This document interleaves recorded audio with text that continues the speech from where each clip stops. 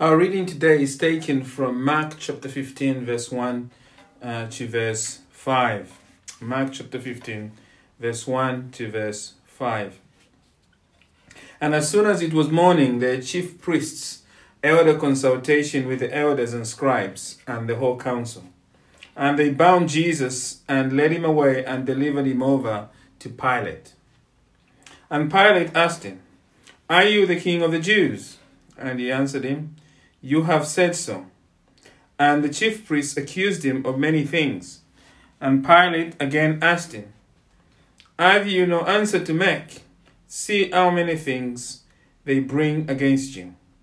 But Jesus made no further answer, so that Pilate was amazed. We do not know the year exactly, but the story is definitely true. A young man called Isaac has butterflies in his stomach. He has fallen in love. He is pacing nervously around the room because today is the day he's going to meet his young lady called Elizabeth. He's going to meet her for the first time. The pair, you see, have been exchanging poetic love letters to each other over the last few months. And Elizabeth is over the moon. She's really excited at the prospect of meeting Isaac. And there's even been talk of marriage. And now the moment has arrived for Elizabeth Singer to meet the gifted poet she has fallen for, the man we have come to know in history as Isaac Watts. History tells us as soon as Elizabeth looks at Isaac, her heart sinks. She loves the poetry of Isaac, but she cannot get past his looks. You see, Isaac is 5 feet tall. He has strange yellowish skin. His head is disproportionately large for his frail body, and it boasts a large hooked nose and small grey eyes. And so when Isaac later proposes to Elizabeth, she turns him down flatly. In that famous line that has gone down in history, Elizabeth later tells her friend, "If only I could say that I admire the casket as much as I admire the jewel it contains." And with that painful rejection, the opportunity goes for Isaac to marry Elizabeth. In fact, Isaac, though he remained friends with Elizabeth Singer, he never ever got married in his life. How do you feel when you hear that story? It is terrible, isn't it? I could almost feel the pain of Isaac Watts when I first read it. All rejection, you see, is painful. It makes us feel shunned, ignored, worthless, and ashamed. No one wants to be rejected, which is why I find Jesus very puzzling. You see, as we go through Mark, I keep noting that Jesus keeps getting rejected by everyone. He is rejected by his family. We see that in chapter 3 of Mark. He is later rejected in chapter 6 by his hometown in Nazareth. He's being rejected by demons. He's being rejected by forces of nature, the winds and the waves. He's being rejected by the Pharisees. He's rejected by the people of the Gerasenes in chapter 5. He's later on rejected by his disciples. He's rejected first by Judas, then all of them join in. And we looked at that tragic event when Peter, his best buddy, rejects Jesus. When we think of the life of Jesus, we can't help but conclude that our Lord Jesus is a rejected man. And the strange thing about that is that Jesus, of course, is God, and we expect everybody to embrace him. But I think what is even more stranger is not just that this is a rejection of one who's fully God. The strange thing about it is that instead of our Lord Jesus shielding himself from rejection, we see in Mark actually Jesus willingly letting it happen. Even we might say, as we have entered chapter 15 onwards, allowing it, not only just allowing it, embracing the rejection. And so that raises a question. It raises a question in my mind. Why did Jesus let himself be rejected by people around him? And most importantly, what does the rejection of Jesus mean for us who truly follow Jesus? What does it mean for me every day that our Lord Jesus is the rejected man? Well, the answer to this question is in today's passage in Mark chapter 15, verse 1 to 5, the passage we just read. You see, there in those verses, Jesus is now in Jerusalem. It is Good Friday, right? This is the day Jesus will be put to death. And in those verses, we saw 2 weeks ago, when we looked at verse 1, that Jesus is under lockdown by the Jewish religious leaders, the Sanhedrin. And they are now about, we read in verse 1 to 5, they are now about to hand him over to the Romans. They are about to reject him. They are handing him over to the Romans to be killed. And as we look at this passage in its entirety from verse 1 to 5, I think this passage teaches us one important truth I want us to consider today. And the truth it teaches us is this. It teaches us that Jesus willingly suffered rejection to welcome us into his kingdom. Jesus willingly suffered rejection to welcome us into his kingdom. That is the key truth I want us to explore this morning. It is the only point I want us to focus on. You see, the rejection of Jesus should bring us tremendous comfort.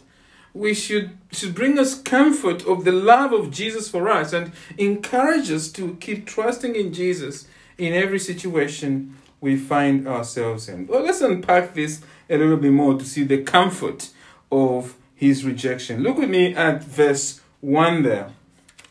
It is early Friday, as I said. The ruling council of the Jews, the Sanhedrin, has reconvened to hand Jesus over to the Romans. And we read this in verse 1. And as soon as it was morning, the chief priests held a consultation with the elders and scribes and the whole council. Let's just pause there. During Thursday night, the day before, they had put Jesus on trial, the Sanhedrin. They sentenced him to death for admitting that he is God dressed in human flesh. They sentenced Jesus to death for blasphemy, for him confessing publicly that he is God living among us. He is Christ the King, God the Son of Man. But the problem is that even though they found Jesus guilty, the religious leaders cannot put anyone to death. This power to kill Jesus lies only in the hands of the Roman governor, Pontius Pilate. And is mentioned there in verse 1. We read on in verse 1, it says, and they bound Jesus and led him away and delivered him over to Pilate. Now, we know Pilate really existed, not only because the Bible here mentions it, but also because secular history agrees that Pilate was governor in the year 26 to year 36. So once again, we have the Bible here. We are so used to these names, Caiaphas, Pilate, mentioned in the scriptures. We sometimes forget that these were real people, that therefore the Bible is showing us just how historically accurate it is. And we also know from secular history that the Roman governors tended to hold office in Jerusalem only in the morning, right? In the odd afternoon, they enjoyed leisure. They liked to go off to do a bit of leisure. This is why the Sanhedrin have come early in the morning, we're told in verse 1. As Mark says, they want to catch Pilate in case they end up having to wait for another day before they put Jesus to death. You see, they are in a hurry to get rid of Jesus and they don't want to wait. So they have decided to catch him in the morning. And so we read there, isn't it? And as soon as it was morning, in verse 1, the chief priests held a consultation with the elders and the scribes and the whole council. And they bound Jesus and led him away and delivered him over to Pilate. Now the key word in verse 1 is actually the word delivered. The Sanhedrin is officially rejecting Jesus as their God and King. They are handing him over, they are delivering him over to Pilate to be killed. But there is a problem here. The problem is that the charge of blasphemy that they have come up with will not mean much to Pilate. It is not enough for them to secure a death penalty on account that Jesus is confessing that he is God in the flesh.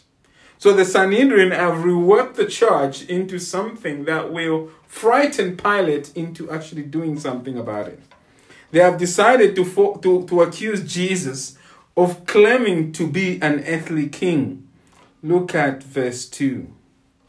And Pilate, when they brought Jesus over to Pilate, and we have in verse 2 Pilate now, if you like, putting the charge before Jesus. In verse 2 we read, and Pilate asked Jesus, "Are you the king of the Jews?" Now you may remember that on Thursday night from chapter 14, the high priest Caiaphas asked Jesus the question, "Are you the Christ, the Son of the Blessed? Are you the Christ, the Messiah, the Son of the living God, the Son of God?" And Jesus boldly declared, "I am." He made that confession before Caiaphas.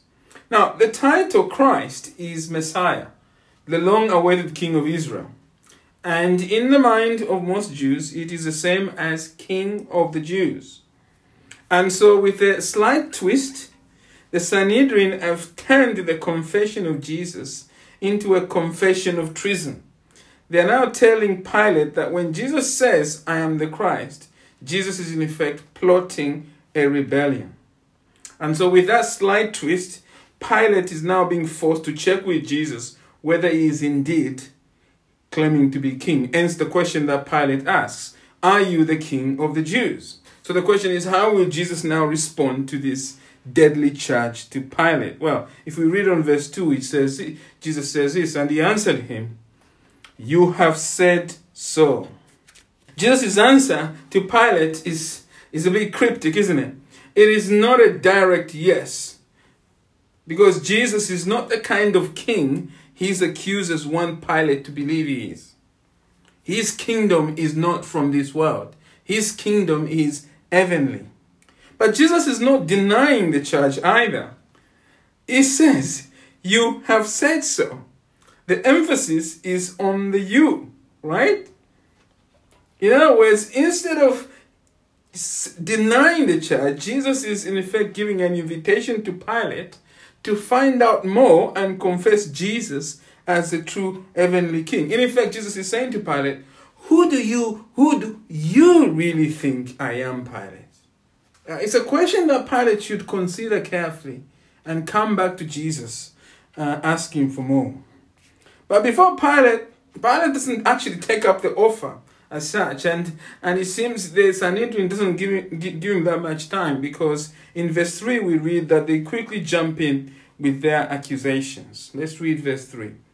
And the chief priests accused him of many things, and that is accusing Jesus. Now, Mark here does not tell us what the chief priests are accusing Jesus of, but we know from Luke's account the malicious false details that they are bringing before Jesus. We read this in Luke 23 verse 2 and verse 5. And they began to accuse him, that is Jesus, saying, "We found this man, Jesus, misleading our nation and forbidding us to give tribute or tax to Caesar, and saying that he himself is Christ, a king." And in verse 5 we read, "But they were agent, saying," that is the Sanhedrin, "he stirs up the people, teaching throughout all Judea, from Galilee even to this place." In other words, Jesus is plotting a rebellion. He's forbidding people to pay tax and so forth. The Sanhedrin are making all this stuff up because they have made it, as far as they are concerned, they want Jesus dead at all costs, and they are willing to lie to ensure that it happens. They are publicly rejecting Jesus as their God and King, and they're doing it with slander, and they're doing it with lies. The irony of this situation is that, as we said 2 weeks ago, Jesus is indeed the promised King of the Jews. We know he is the one they have been waiting for. But now that Jesus has arrived, Jesus the Messiah, the right head of the Jewish nation, has come, the religious leaders have decided to declare Jesus an enemy of the state. They don't want anything to do with him. Now, as Pilate listens to their accusations in verse 3, Pilate is baffled that the Jews want to kill a man who they claim wants to free them from the oppression of Rome. You would think they would want to support any man who tries to do that. But here they are trying to have this man put to death. And he senses, I'm sure, that something is not quite right. So in verse 4, he turns to Jesus and poses the question. And Pilate again asked him in verse 4, have you no answer to make? See how many charges, we should read that, see how many false charges really they bring against you. So Pilate is shocked. He wants Jesus to clarify what is going on here. But what Pilate finds even more shocking is that instead of Jesus answering his question, Jesus just keeps quiet. We read that in verse 5. But Jesus made no further answer, so that Pilate was amazed. The refusal of Jesus to defend himself amazes Pilate.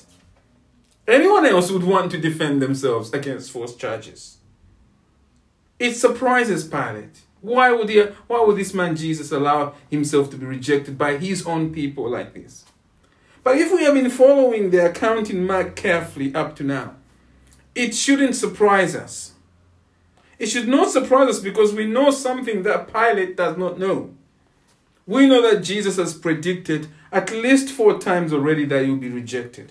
We know that Jesus, when he got to Jerusalem, he taught that excellent parable of the tenants, the wicked tenants, where he essentially predicted through the parable that the Sanhedrin will ensure that Jesus is put to death. If you like, Jesus has come to be rejected. He has come, he's on a mission to fulfill God's plan foretold in the Old Testament that Jesus, God the Son, will come as the rejected king of his people. He will come to his own, and his own will not receive him, to borrow words from the Gospel of John. And these prophecies from the Old Testament that Jesus is fulfilling, that he's aware of and is fulfilling, is in, for example, the prophecy in Isaiah 49, verse 7. Isaiah 49 verse 7 says this, thus says the Lord, the Redeemer of Israel, and his Holy One, to one deeply despised, abhorred by the nation, the servant of rulers. Kings shall see and arise, princes, and they shall prostrate themselves because of the Lord who is faithful, the Holy One of Israel, who has chosen you. So Jesus is that king for whom kings will in the future, if you like, prostrate before themselves as the King of Kings. But now, at this state of his humiliation, he's being abhorred, despised by the nation he has come to serve. Or, for example, the prophecy of Isaiah 53, verse 3, which we are familiar with. Speaking of Jesus, it says this, he was despised and rejected by men, a man of sorrows and acquainted with grief, as one from whom men hide their faces, he was despised, and we esteemed him not. The words of Isaiah are reminding us that this rejection of Jesus by his people has God's fingerprints all over it. It is part of God's plan to serve us. You see, the good news of these verses, if you like, is that the rejection of Jesus is not simply by his people. Rather, Jesus is ultimately being rejected by God for his people, for us, for sinners. You see, the handover of Jesus here that we are witnessing in verse 1 to 5 by the Sanhedrin to Pilate, this handover of Jesus is really a prelude to a divine handover of Jesus to the wrath of God. If you like, as we witness these physical events, there is something spiritually happening over and above these events of God himself handing over his son to evil men to put him to death. And we see the climax of that divine handover on the cross of Golgotha when Jesus is put to death. You see, soon Jesus he will be handed over by Pilate now to Roman soldiers who will lead him on to Golgotha, where they will crucify Jesus between two criminals.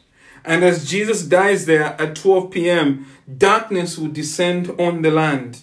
And at 3 p.m., Jesus will cry out, my God, why have you forsaken me?" Why will Jesus cry out like that? Why did Jesus cry out like that? Well, because the God the Father turned his face away. God's wrath that we deserve for rejecting God was poured on Jesus on that cross.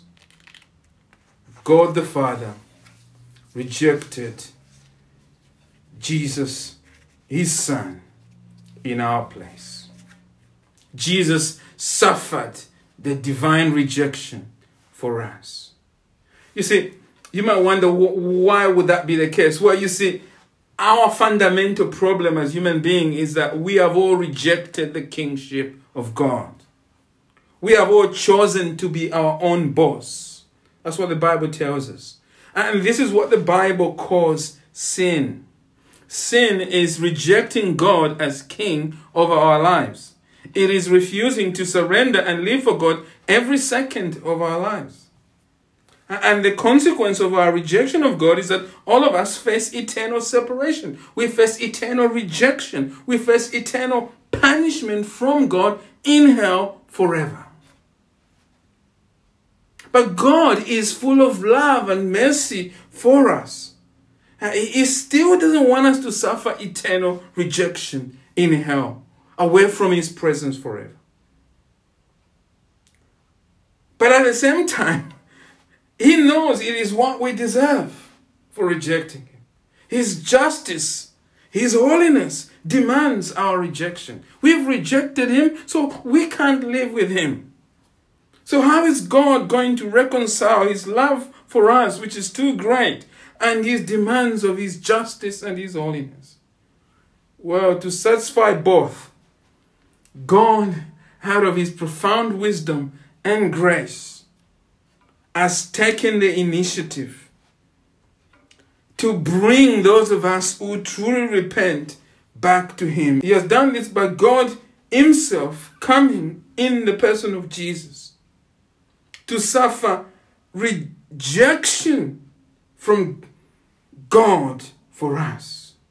God the Son has come in Jesus to suffer rejection from God the Father.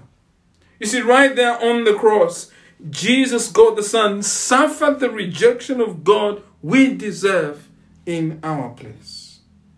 And he did that so that if we truly repent of our rejection of God and put our trust in that substitutionary rejection, so to speak, substitutionary death of Jesus on the cross, we can be welcomed into God's kingdom forever.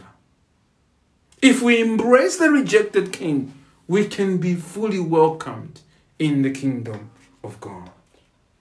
And so this is the good news of Mark 15, verse 1 to 5. It is simply this, that if you have truly repented and are now trusting in the death of Jesus, you are now in the kingdom of God forever. That is the gospel. The gospel is that Jesus suffered rejection for you. If you are in Christ, you are no longer rejected by God. You are home with God forever. What does that mean then for us every day, that Jesus has suffered rejection for us in our place? Well, I think it means three things.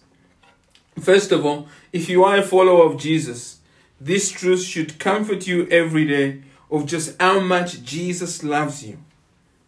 He loves you so much that he suffered rejection to be with you.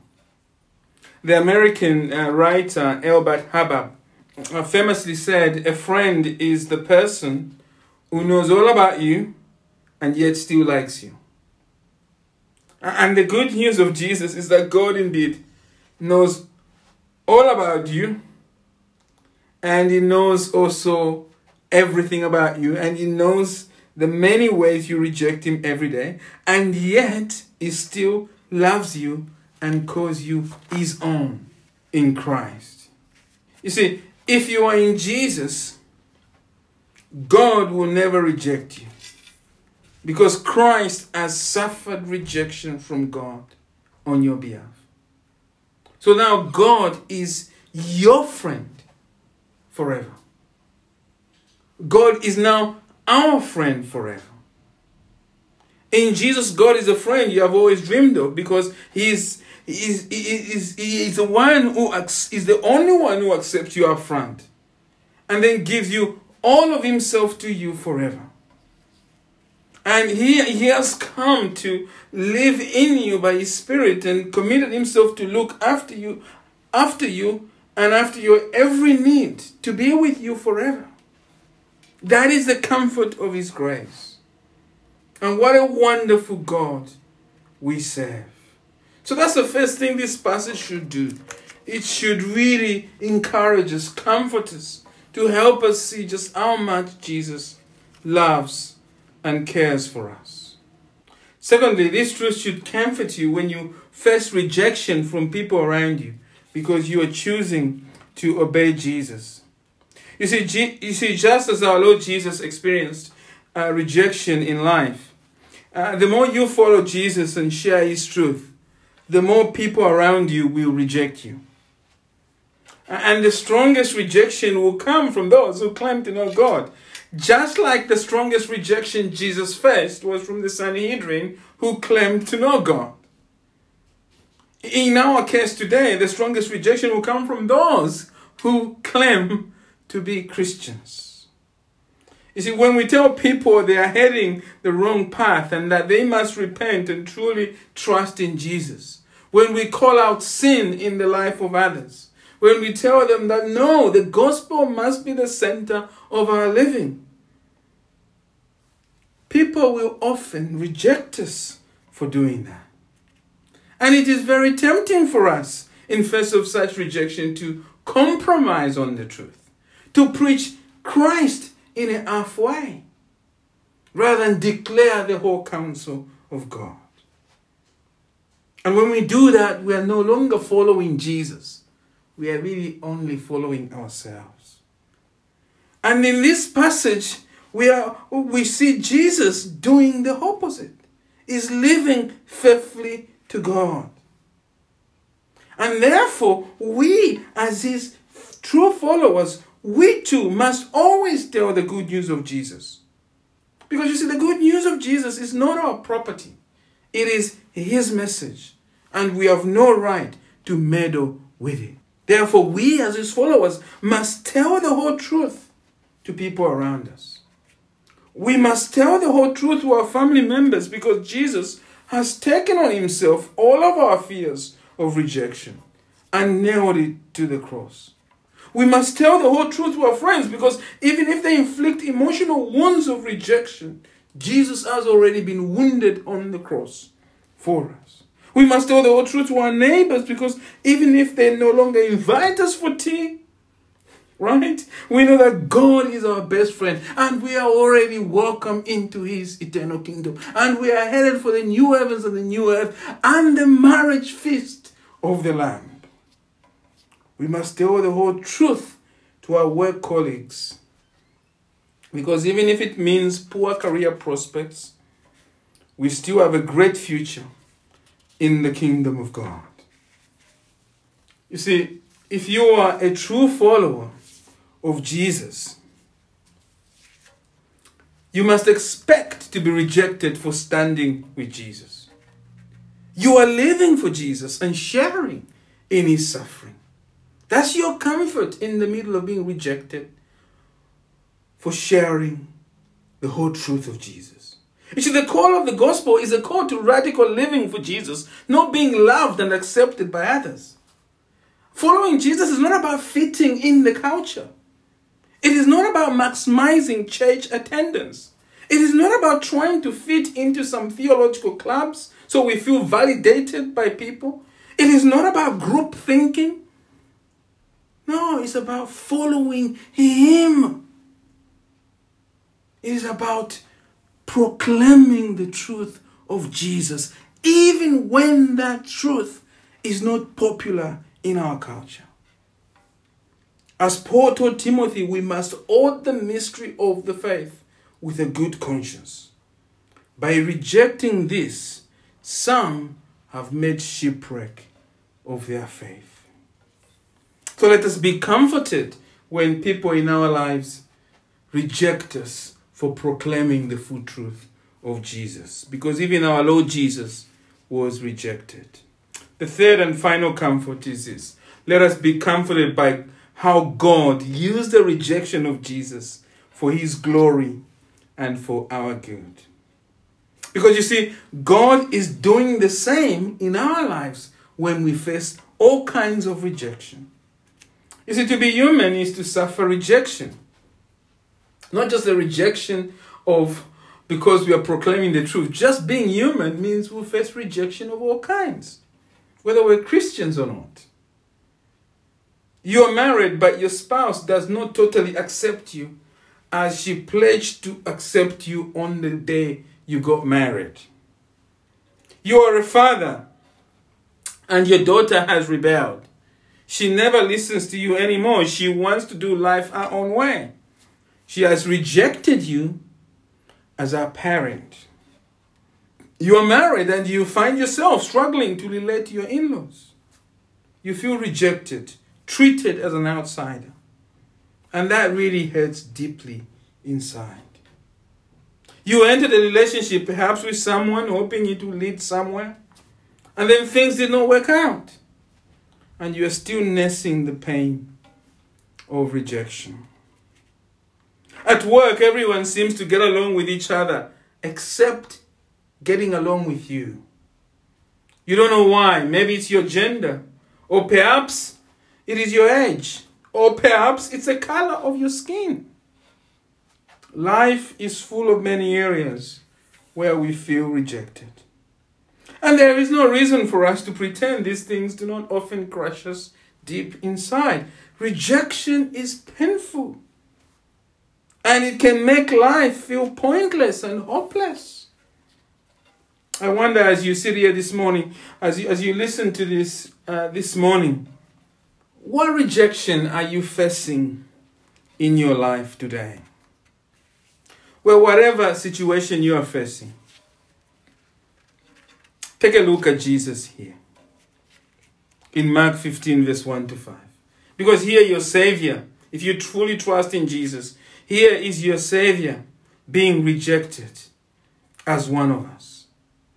Be comforted as you look at this to see that the rejection of Jesus here is not being wasted by God.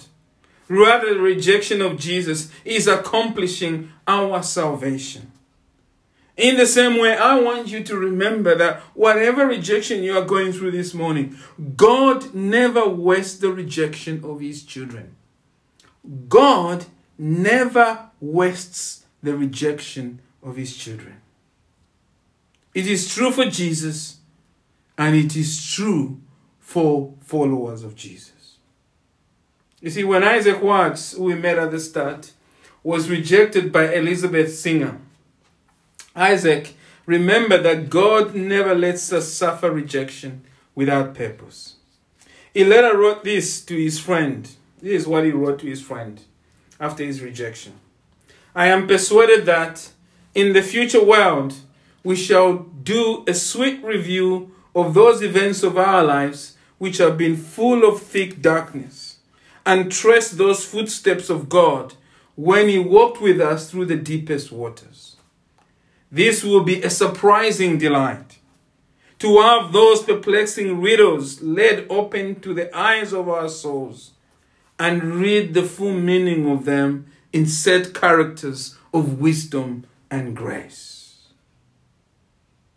Isaac saw the providence of God through his situation. He saw the comfort that God was in control through everything he was experiencing in life. How could Isaac Watts have such confidence that God would turn his rejection by Elizabeth Singer for good? Well, because Isaac Watts had seen it in the rejection of Jesus, where God turned our Lord's rejection for his glory and our good. And you know what? We know something that Isaac did not know. We know that Elizabeth Singer missed the chance to marry the most influential man of our generation, of his generation, and Elizabeth's generation. We know that God used the rejection of Isaac Watts by Elizabeth Singer to deepen Isaac Watts' walk with Jesus. And we know that the church today has benefited greatly from what Isaac Watts experienced. Open any hymn book in the English language and you nearly find always at least one of the 600 plus hymns written by Isaac Watts. Some of the more popular hymns include Joy to the World, O God, our help in ages past, and of course, When I Survey the Wondrous Cross. Beloved, like Isaac Watts, let us take comfort and trust the God of our Lord Jesus to use our rejection for his eternal glory and our good. Jesus is God our King. He suffered rejection to bring us into his heavenly kingdom. He is our rejected King, and we are all right with him. That's the comfort of his rejection. Amen.